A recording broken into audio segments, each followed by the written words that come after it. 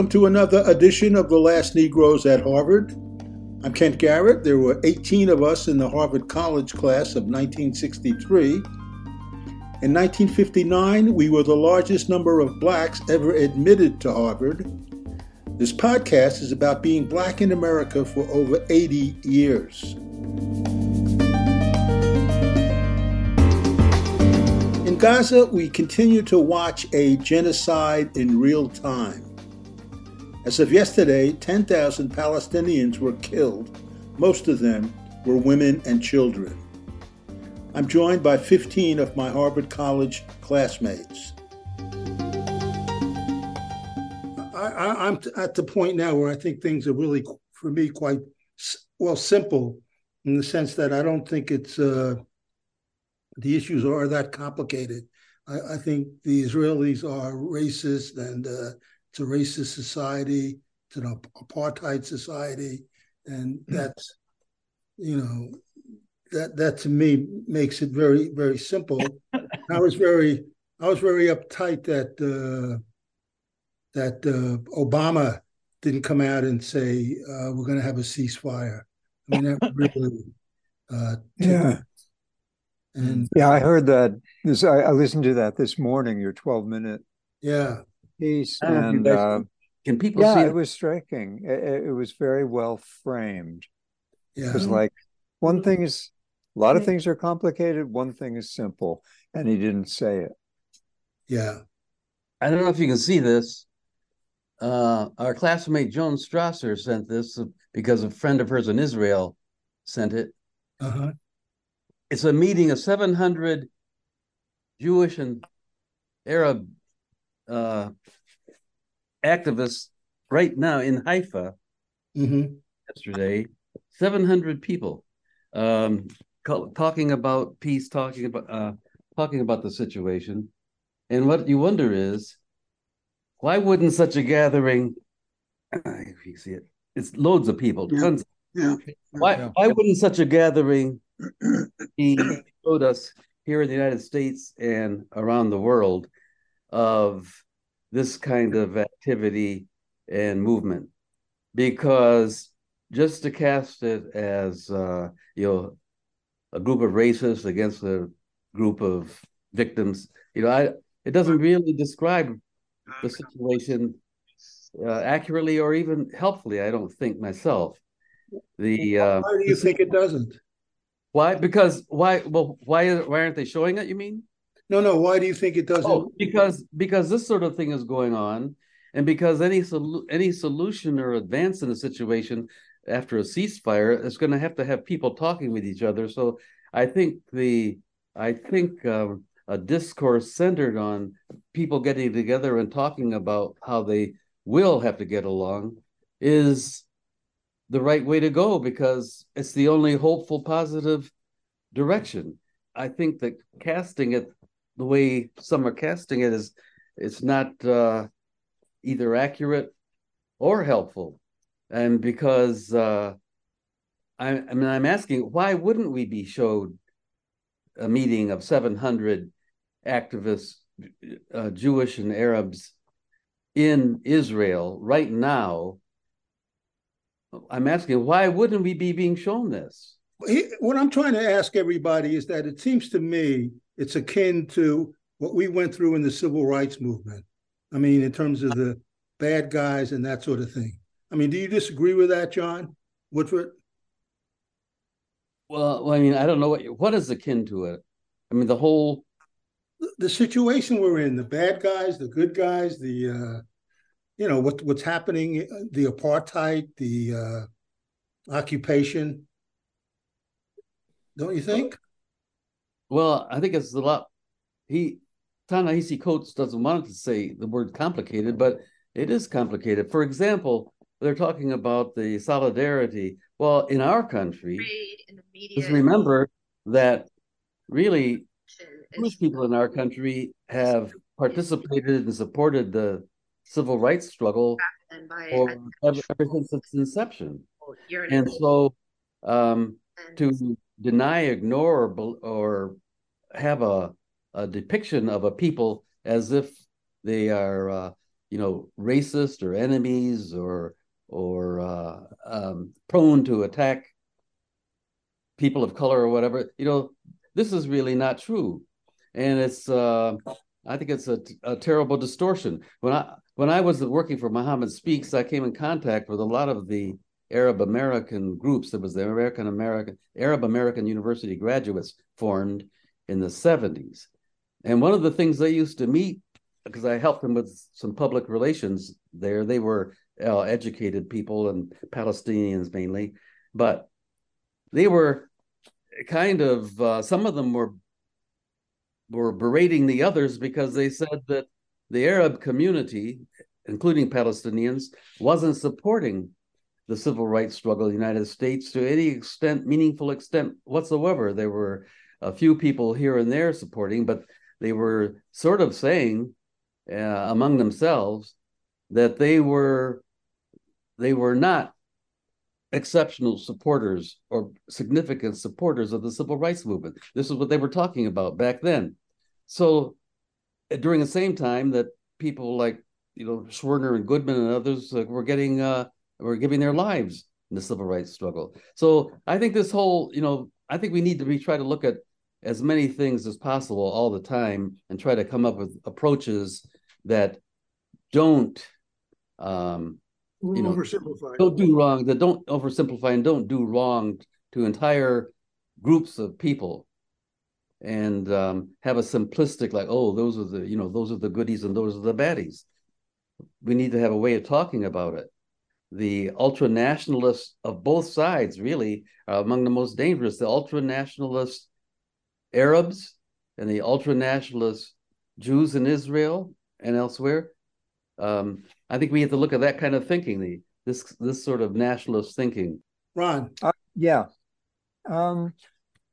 I think there are two things. It's interesting you mentioned Bull Connor, because I've been thinking about him in the last days, and I was thinking it's as if Bull Connor were in charge of the Israeli response. But in truth, it's like there are Bull Connors on both sides, if we can be pretty simple about it, because I was reading recently that there are people in Hamas who say, hey, this is great, what's happened. People were not paying enough attention to the Palestinian, to the conflict, and now they are. And there's nobody's, they're not saying, okay, we're ready to do something peaceful. So I think it's both sides, the leadership of both sides. I'm not talking about, the Palestinians in the rubble-filled streets or the Israelis. I'm talking only about the leadership. I mean, they're at loggerheads, and nothing is going to work long term now. And so it just seems like the obvious thing is to fight like hell for that's a bad metaphor, but struggle for a ceasefire. Because as John's saying, I'm reinforcing what John is saying totally. It's like you're not going to have hostage exchanges while this is going on. They're going to be killing, what is it, one Gazan child every 15 minutes. I mean, it's really out of control, and the people who are running the show are making it more out of control on both sides. And so it doesn't even seem, let's not even assign blame. That's a long-term thing. Blame in this case is only useful if it leads to solutions. So as Obama wasn't saying in what you put into that 12-minute edition, ceasefire. There have been so many things. A vase, I signed a petition for ceasefire this morning, whatever that does. But it just seems like the only way to go. Happened to see on PBS last night a pretty good summary of the history, the attempt to arrive at a two-state solution, which was promoted by, it was talking mainly about what Clinton tried to do with the leaders. And as it appeared the two-state solution was emerging, violent people on both sides started reacting against that. And Palestinian suicide bombers, and on the Israeli side, protesters and building settlements. And then when Netanyahu came in, that really brought an end to the process. I mean, he was dead set against it. And he made a show of negotiating with Arafat, but it was only a show. And of course, the extremists on both sides have destroyed the peace process that was actually going forward back when Clinton was president. When George Bush became president, he had no interest in that at all, and he promoted the war on terror, which was complete antithesis. And so it just has deteriorated because of the extremists on both sides. And how do you deal with that? I don't know. Ceasefire is the only solution, but Netanyahu says he won't agree to a ceasefire because that'll give Hamas a victory. Yeah, but all the kids are still dying. I mean, the kids are still dying. Yeah. Hey, could I Yeah, react? go ahead. Okay. Sure. Half a century of law practice, mostly litigation, a lot of it complex federal litigation, has taught me a couple of things. One of them is this. If you get really close to your trial date and you think you've got a deal in hand, but you don't have it fully fleshed out, you don't really have it completely done, but you go to the judge and say, hey, we're really close, and you get a lot of contact in that last week or 10 days from the staff of the court, particularly federal courts, asking how you're doing, because they're always trying to juggle our schedule and figure out what they can plug in that is really important if they suddenly get back the week that they had assigned to you, or 2 weeks or whatever it is. And when you agree, yeah, we're really close, you can go ahead and take us off your calendar. They always give you a new date. And in a crowded court, that new date is usually about a year or a year and a half out, or more. And then you keep working on trying to put your deal together. And you exchange a lot of texts, and a lot of billable hours go back and forth between great big law firms or among several great big law firms. But you don't get to a deal. And after a while, you realize that no matter what you thought, back when you thought you had all the elements of a settlement, you really did not have it. You were deluding yourself, and everyone involved was deluding himself with undue optimism. And it seems to me that that's very much what Oslo and the Camp David meeting that Bill Clinton had was. It was a deal to make a deal. But then it all, we've now got what, 30 years of failure to put this two-state solution deal into place. And it seems to me that there's a reality, and the reality is facts on the ground. And some of those facts on the ground are so overwhelming that they just can't be ignored. The settlements, for example, and I think the settlements are utter bad faith. A lot of them the product, quite apparently, of corruption involving Netanyahu and Putin, by which a very significant number of Russian-speaking, quite Orthodox Jews have come to Israel over the past couple of years. And the number of people in settlements on the West Bank has gotten to be 700,000.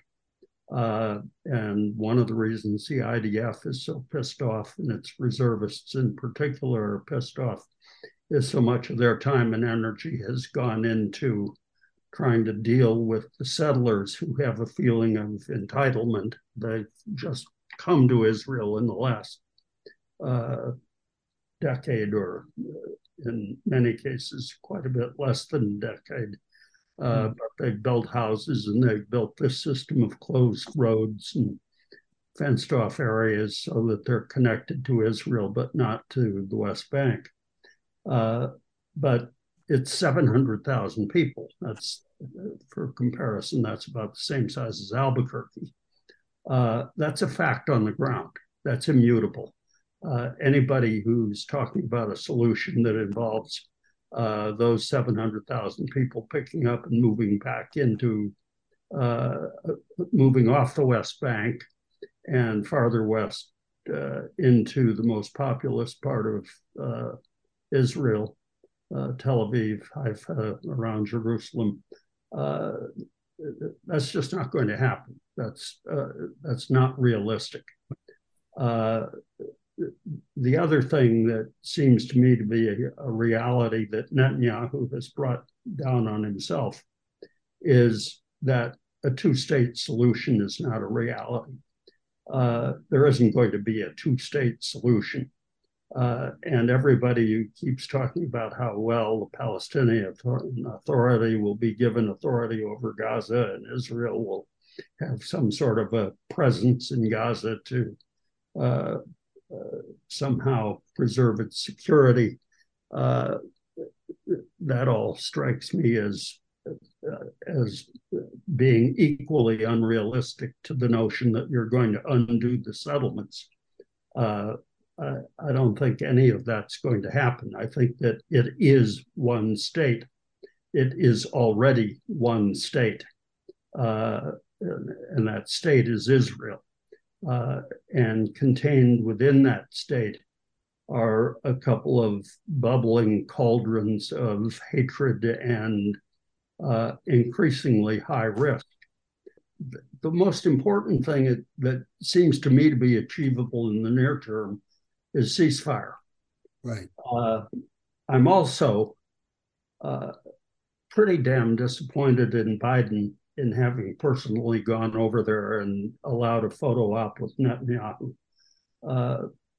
Sending two aircraft carrier groups seems to me to be about as effective a way of sending a message to Iran that you better not cut Hezbollah loose as anything I know, to just put those aircraft carriers there, one in the eastern end of the Med and the other in the Persian Gulf,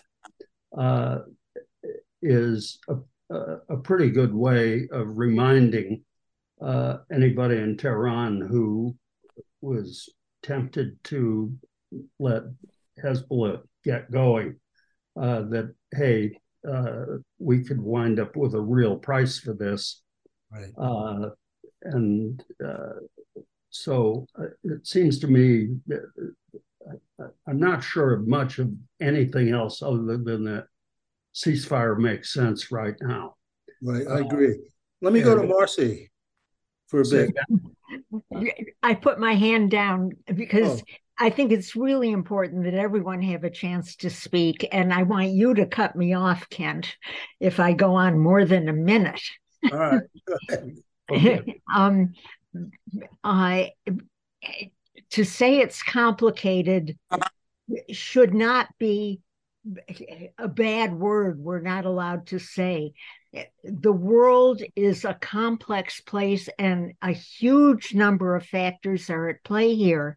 And I think it's really important to identify, as David did, sources of good information. And Amy Goodman's Democracy Now! Today is another one. Things we think are the truth, facts on the ground, but opinions are not worth that much, and words compared to actions are not worth very much at all. All the leaders lie and posture and grandstand, and what they're doing behind the scenes is what really matters. And the really bad guys on both sides are killing people and letting loose bombs and buying weapons and getting them free. And the good guys who met, I'm thrilled to hear what John said. The Israelis and Palestinians who met yesterday in Haifa, they all risk being killed every day, one way or another. And they're not chit-chatting. They're trying to figure out how we can get in the short term, medium term, or long term to peace. and letting human beings live their lives with enough food to eat, water to drink, medical care, and a home. So you were supposed to stop me, Ken. Oh, okay. Let me go. All right. Stop. Let me go to Alden then. I want to go back to something that John said early, and a couple of you have reiterated, and that is, if we have ceasefire, then people will talk. And I'd like to hear. And the killing will stop, and the killing will stop, and people. At the risk of being a real jerk, I'm less concerned about the killing now. I want a long-term solution. I don't want this thing to be going on 5 years from now, 10 years from now, 30 years from now, 50 years from now. So if people talk, can they come to a solution? And I guess I'd ask Ezra and Hamp, and there are other psychologists here. When you get people together who hate each other, can they actually come to some kind of solution? You can get the resistance together. That's a better idea. Sorry. Yeah. Ezra, what do you think? Well, I sympathize with everybody because this is extremely difficult. And even though I think the reagents in the reaction have been identified, there's a lot of history behind, and that's the main problem. And when you say talk to each other, when you talk, but you demean when you talk, that's part of the big problem. So I've been disappointed with Biden. So disappointed that I'm not sure he should run again. I agree. And that is because he's misperceived the power that he had and the opportunities. And when Blinken came out and said, under any circumstances, we stand with Israel, that was a clear statement that they were not going to analyze seriously the long history lived out by Israel. And it's not going on only here. The British also are struggling with the same things. And they seem to have, at least the leadership seemed to have made a clear statement of their alliance with Israel. And we just heard about the movement of the ships and so on. It's a symbolic statement that I thought was probably the most insane thing to do, because that underlined the idea that the US is allied with Israel, regardless of what Israel does or thinks. So what are the Palestinians to do, and the Arabs in the other countries? They're being treated as others, as second-class citizens. And that's why, as outrageous as the murderous entrance was in the beginning was to all of this, Israel is saying in return, look, you showed us as weak. You showed us what you can do. And now you have to pay the price. And in psychological terms, it's very interesting. It's really an Old Testament manifestation. It's an Old Testament prophecy. You've done this. The Lord is on our side in any event, because he can't possibly be on the side of brown people or black people. And you're going to have to pay the price. And you're going to have to wait until we've finished showing you that we are superior to you. It's the classic argument of the colonizers. And who are on Israel's side? The major colonizers still, Britain, the US, and so on.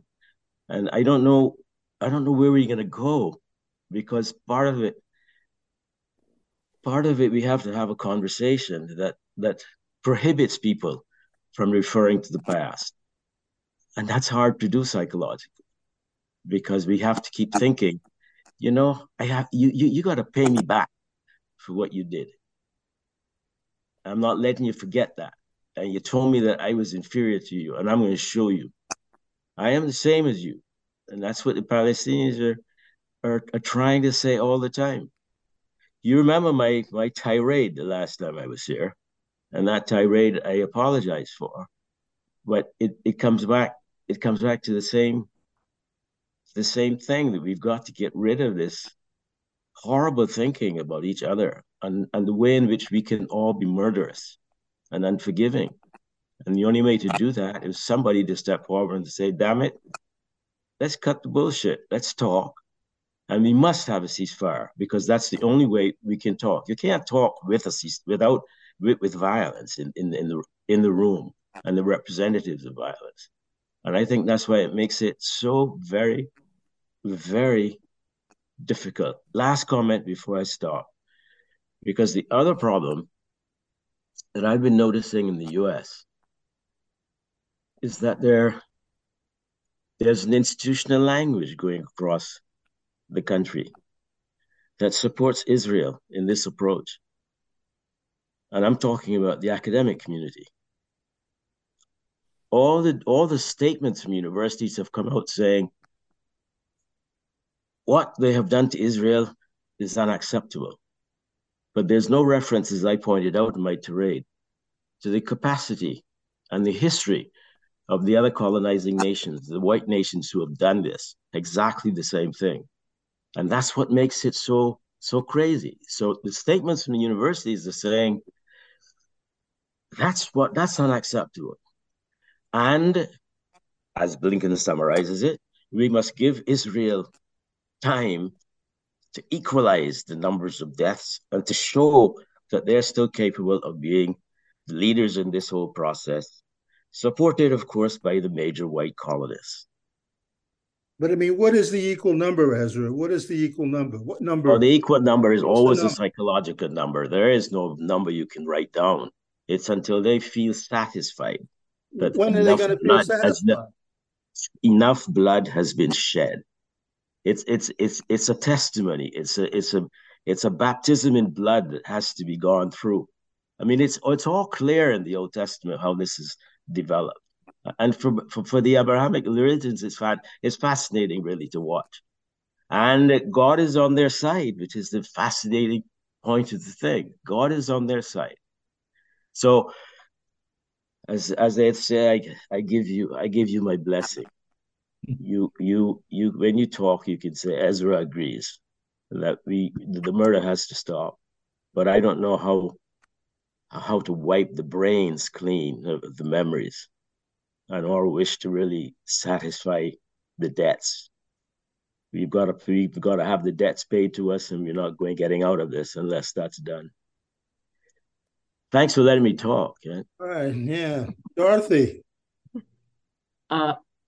Well, I want to say that I don't think this is about racism and white colonialism on the part of Israel. On the part of Israel, it's about having been terrified, traumatized, genocide having been almost successfully committed against Jews in the Holocaust. The Jews live with the terror that they will be eliminated from the face of the earth the way Hitler set out to do by rounding up 6 million Jews and killing them alive, and what Hamas said they want to do, which is to eliminate Jews and to eliminate Israel. So Israel is driven by terror, and they're also doing the wrong thing in Palestine and doing the wrong thing, killing. But the fact that they're a little out of their minds has to be understood not as, we're better than brown and black people, but rather we are the people whose lives have been always in danger. We are alone.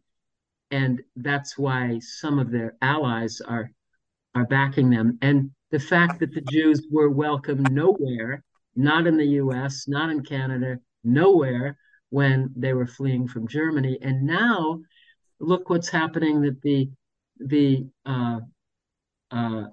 Palestinians are being welcomed nowhere and not being let into Egypt and Jordan, and are being blocked at the border.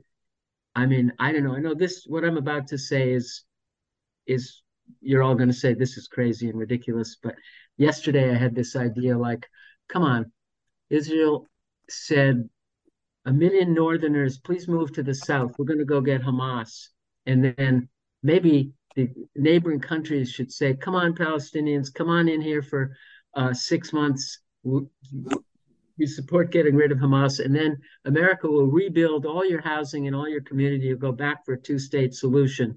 But we welcome you so that none of you get killed." I mean, the fact that I mean, I don't know if it's crazy or not, but the fact that they're being blocked at the border seems to me to be bad also, even though I also want to see a ceasefire. But Dorothy, why do you think it's not racism? I mean, I don't quite agree with you on that. I It's know, because racism and you opened up colonialism. by saying it was. Because Jews have been the victim of something different. I mean, white people tried to wipe out the white Jews. Jews are white, but they're also the victims of extreme discrimination and genocide. And so they have a whole different identity. And it's one reason why Jews have been such good allies to Black people in this country, throughout different struggles. Jews identify with the oppressed. Now, what happened? But on the other hand, they're fighting for survival in some paranoid, exaggerated nationalist, whatever. I mean, I don't know enough about Israel. I've never been there. Obviously, Netanyahu is a jerk. So, there's there's right wing and there's left wing, there's progressive, but I don't think it's about, we're better than the brown people. It's, hey, our lives are in danger and we have to have a safe place to be, and we'll do anything to protect ourselves from the Hamas people who are trying to wipe us off the face of the earth again. So I don't think it's about race. It's about survival. Jeff. But there's something else, and that is, what you figure out, why haven't they been able to settle this in all these years? And I think we have to remember that there are people who benefit from the conflict. Many of them, economically. And I mean, they're selling arms and they're selling weapons. They're selling supposedly, consultation and advice, and a lot of them just politically. I mean, they were getting closer to a settlement and a reasonable dialogue, and then Rabin gets assassinated by somebody. I mean, peace was the danger. We have to, if we don't keep this fighting going on, our group will lose its reason for existing. So or Netanyahu, Netanyahu, if the Palestinian Authority actually has authority, if you let them do something, why, I will lose the backing of the people I need to keep myself in power, and to keep the lawsuits away from me. But it's not just Netanyahu. It's and there are many groups, and of course there are Muslim groups who don't want peace either. I mean, the way they keep the movement going is by this. Okay, I think we're all aware of that. I don't think I've said anything especially novel or interesting, but it's something we need to take into account. David Allen. Good noontime. Good to be back from all my travels and to see what this has become. My own experience is that there is movement forward only when there is accurate attention to the past, the history that underpins whatever is going on.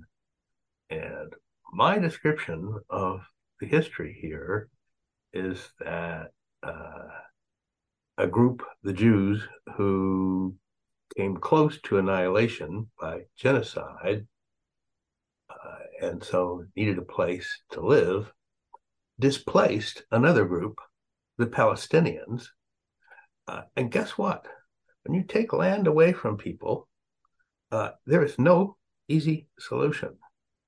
And my own experience tells me that until you concentrate on that particular problem, Of course, we all know that the two-state solution is what should fix that.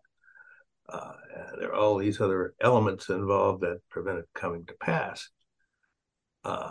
Until we concentrate on that and we understand and agree that running people off their land ain't okay, period. And you've got to find some way to find a common ground. Until we concentrate on that, I don't think we're getting anywhere.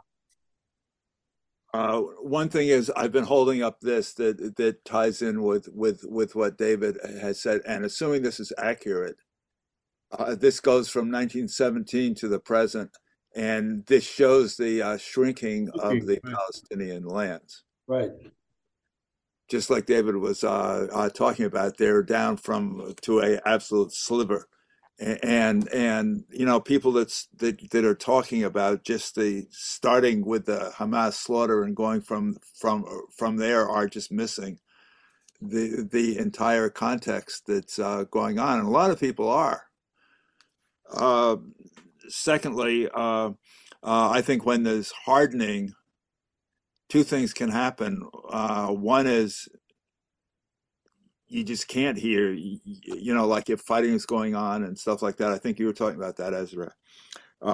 If there's fighting going on and everything, people are so tensed up and everything that they're not really able to take in what other people are saying or other possibilities.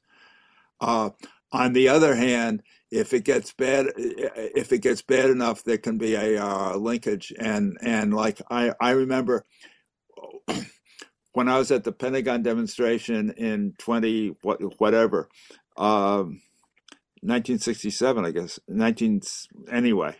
67, I think.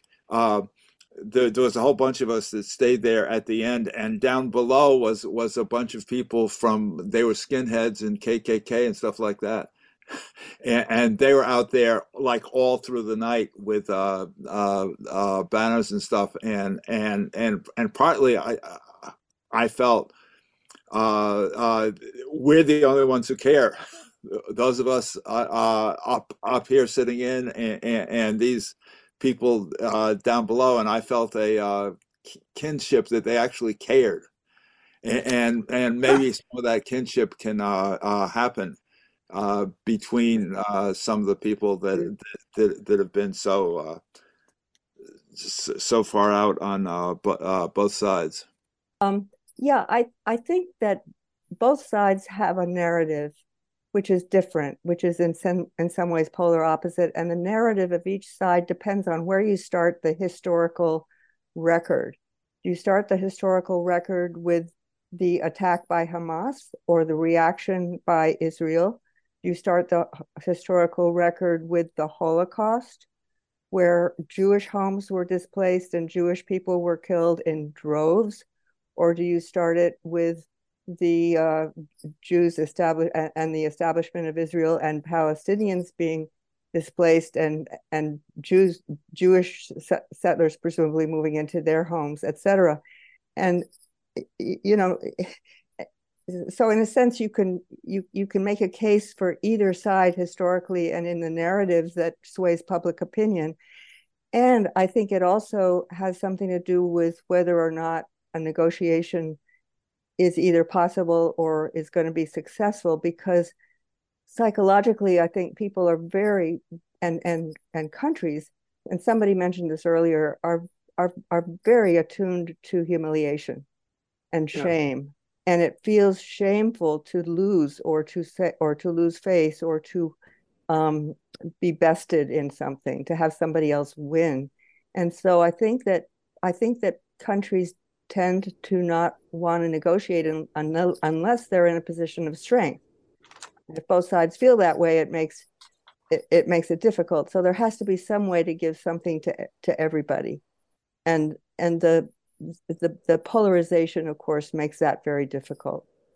I also just want to say, for the record, that the U.S. is so cynical in its foreign policy, and I don't believe for a minute that the U.S. is supporting Israel because we care about the Jews. We didn't care about the Jews during the Holocaust. And I don't think we care about the Jews now. I think it's all about power politics and how to keep our presence in the Middle East, maybe because of oil, maybe because of some idea of self-defense. I don't know, but it feels very cynical to me. Mm-hmm. Let me go to David Lelavel, and then I'll come back to you, Doug. Well, I want to start by saying, quoting Danny Kaye, an old Danny Kaye song, which is, "This is a picture that ends in the middle for the benefit of the people who came in the middle." Remember when we used to have continuous performances of movies? And the point about Anne's point about multiple narratives is very, very relevant. I want to say that it is not the case that it's the Jews versus the Arabs. The Jewish community in Israel is incredibly fragmented. And yes, there's a significant number of them who are in biblically religious or messianically religious in some ways, although it's a relatively small minority, and not all of those people are hostile to peace with the Arabs. And the same goes for the Palestinians. That Hamas is not particularly popular, according to the most recent surveys. It's very unpopular. It has on the Hamas side, it has this notion that Palestine belongs to Islam, and if Jews are going to be there, they will have to be there as a protected minority. And on the right-wing side, Israel, there's a parallel notion. I disagree with Kent that it's a question that you can superimpose the American racial order onto the Israeli context. The assassin of Rabin was a Yemenite. Ben Gvir, who is the worst of the right wing, is an Iraqi. Walking down the street, you can't tell who's an Arab and who's a Jew. There are a lot of blonde-haired, blue-eyed Arabs, by the way, and a lot of dark-skinned Jews. So it's the way that people, Jews who look like they might be Arabs, who are a very significant minority. They were a majority until 1980. And are still a very large part of it. They carry big Jewish stars on their chests so that you won't mistake them. But anyway, all of this is very complicated. It seems to me, going back to what George said, that there is a one-state reality. And if there could be some way of creating a one state based on democracy, then all the fragments would start log rolling as politicians do, and they would form their different alliances and their different parties, and it wouldn't be so terrible. Two languages, two or three religions. That's not a big problem. It exists in many countries. Antagonism, political antagonism exists in many countries. You need a constitutional order that makes it possible for people to argue these things out non-violently. Or at least with violence contained. Mm-hmm. What has happened now, starting with Hamas's approach, is to blow up any possibility of seeing anything like that develop in the near future. Yet that's still the only way to go. The idea that you can destroy Hamas, which is the Israeli Netanyahu position, supported by the United States, is ridiculous. You can't destroy Hamas without creating another Hamas. In fact, there's a good case to be made that Netanyahu had a lot to do with supporting Hamas in order to undermine the Palestinian Authority and Fatah. I think the only thing, I don't see any good outcome, but I think the only possibility would be some international intervention through something like the United Nations, and of course through a ceasefire, and then trying bit by bit to create spaces for people to start talking together. The demonstration of Haifa, one of many such things, is an example of a possibility of a civil society that argues with each other but lives together in one place. A single state is the only possibility for the future. A Palestinian state would never be able to exist as a viable thing. That may have been true back in 2000 or back in 1979. It's not true anymore for reasons that we've heard. So we have to go trying somehow, I hope through the United Nations, but something like the United Nations, to create conditions of where the slowly we can construct a civil society. Okay, Doug. First of all, I'd like to thank everyone for this conversation. I don't know about the rest of you, but I find it just listening to the complexities of everything is extremely upsetting. And, you know, it's almost like living through some sort of an awful event yourself. And anyway, what I want to say is I think a very small point. It's almost so small that I am a little bit hesitant to raise it. But various people have talked a lot about history and the importance of history to everyone concerned here. And I guess what I want to say is that what's very striking to me is that I think that if you took a Jew and a Palestinian and had them view the same history and then asked them separately to describe what they saw, that their descriptions would differ from each other. And this came to mind, I mean, partly by, you know, the conversation, I think from George about dealing with legal conflicts between people and how to resolve that. But the point is also made by an interesting book that I've read called Sacred Landscape, The Buried History of the Holy Land Since 1948. And I mentioned this in some of my emails, but he makes the point, I guess it's a he, I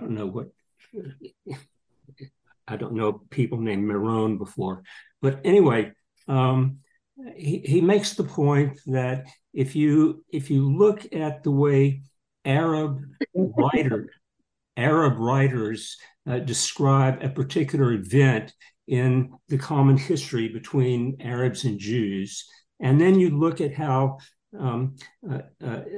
Jewish writers, scholars, have described the exact same historical event, the descriptions look very different.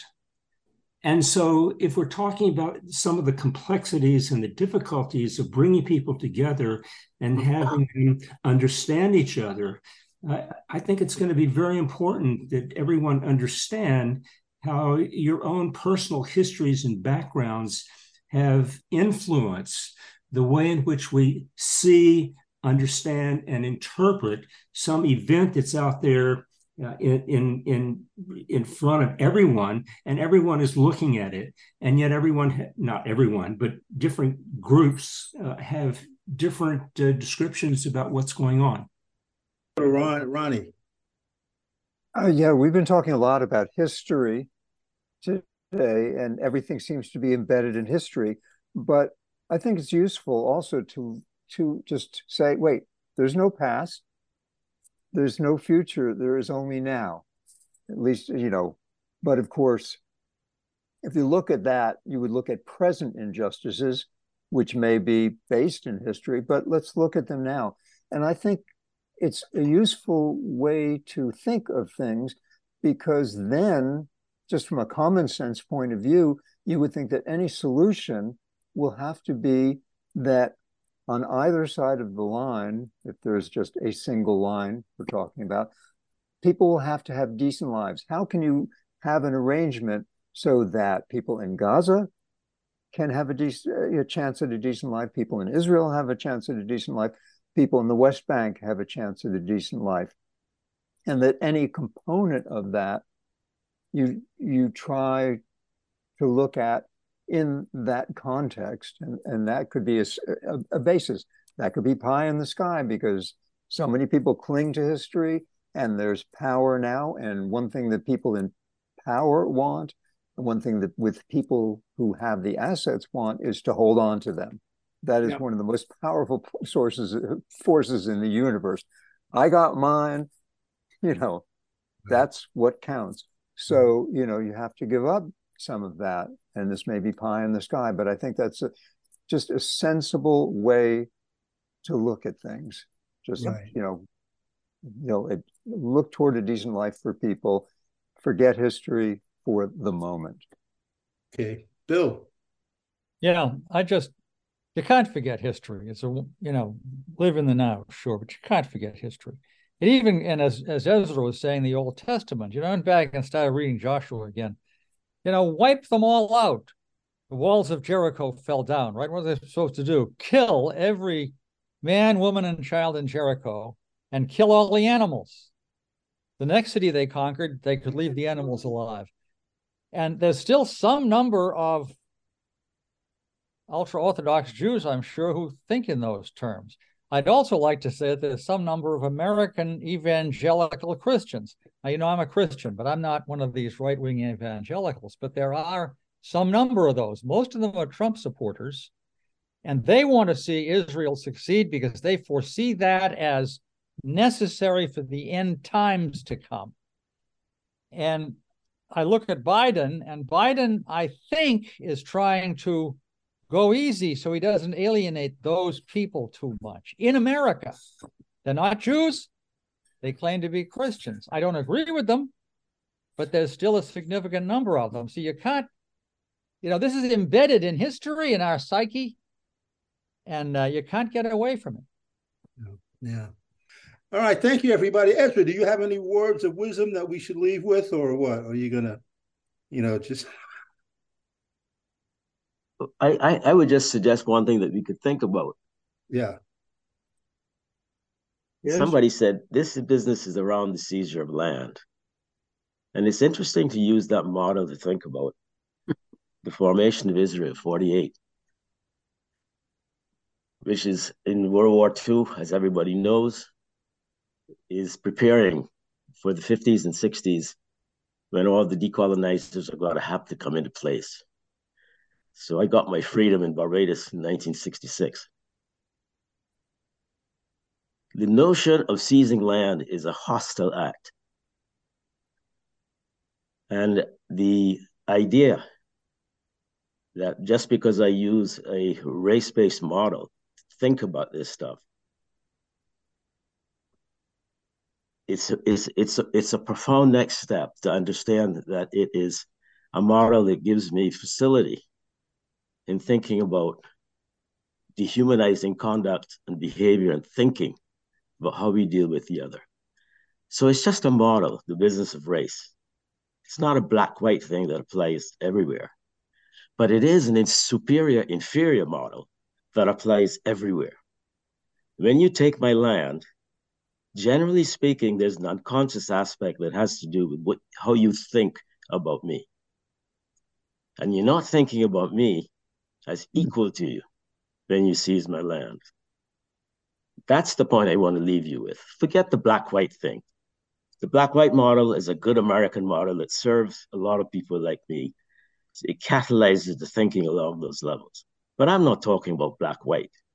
I'm talking about this sensation that we all think the other has no rights when we move to take his land.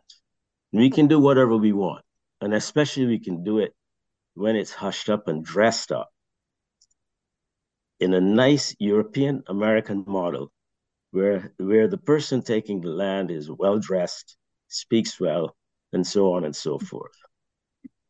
And refusing to see that, I think, is a part of the apology for many other countries who engage in it, and the US doesn't want to accept it. But the seizing of land is a violent act. And psychologically, it is appreciated like that. It's violence. So whatever solution you come up with, if I on the other side from Israel, I've got to accept X and Y and Z because it's supported by the major colonizers and leaders who have engaged in this all the time. It galls me. It galls me. Yeah. And it's a good model for understanding then that being galled, I move to violence. And I'm not a violent guy, but I'm amazed at how you can think about it easily when you feel the impact of the seizure of the land.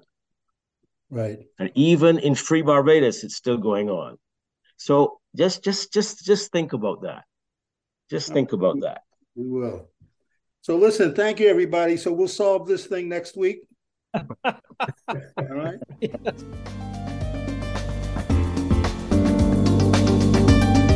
We continue to watch a genocide in real time. And that's it for this edition of the Last Negroes at Harvard podcast. I'm Kent Garrett.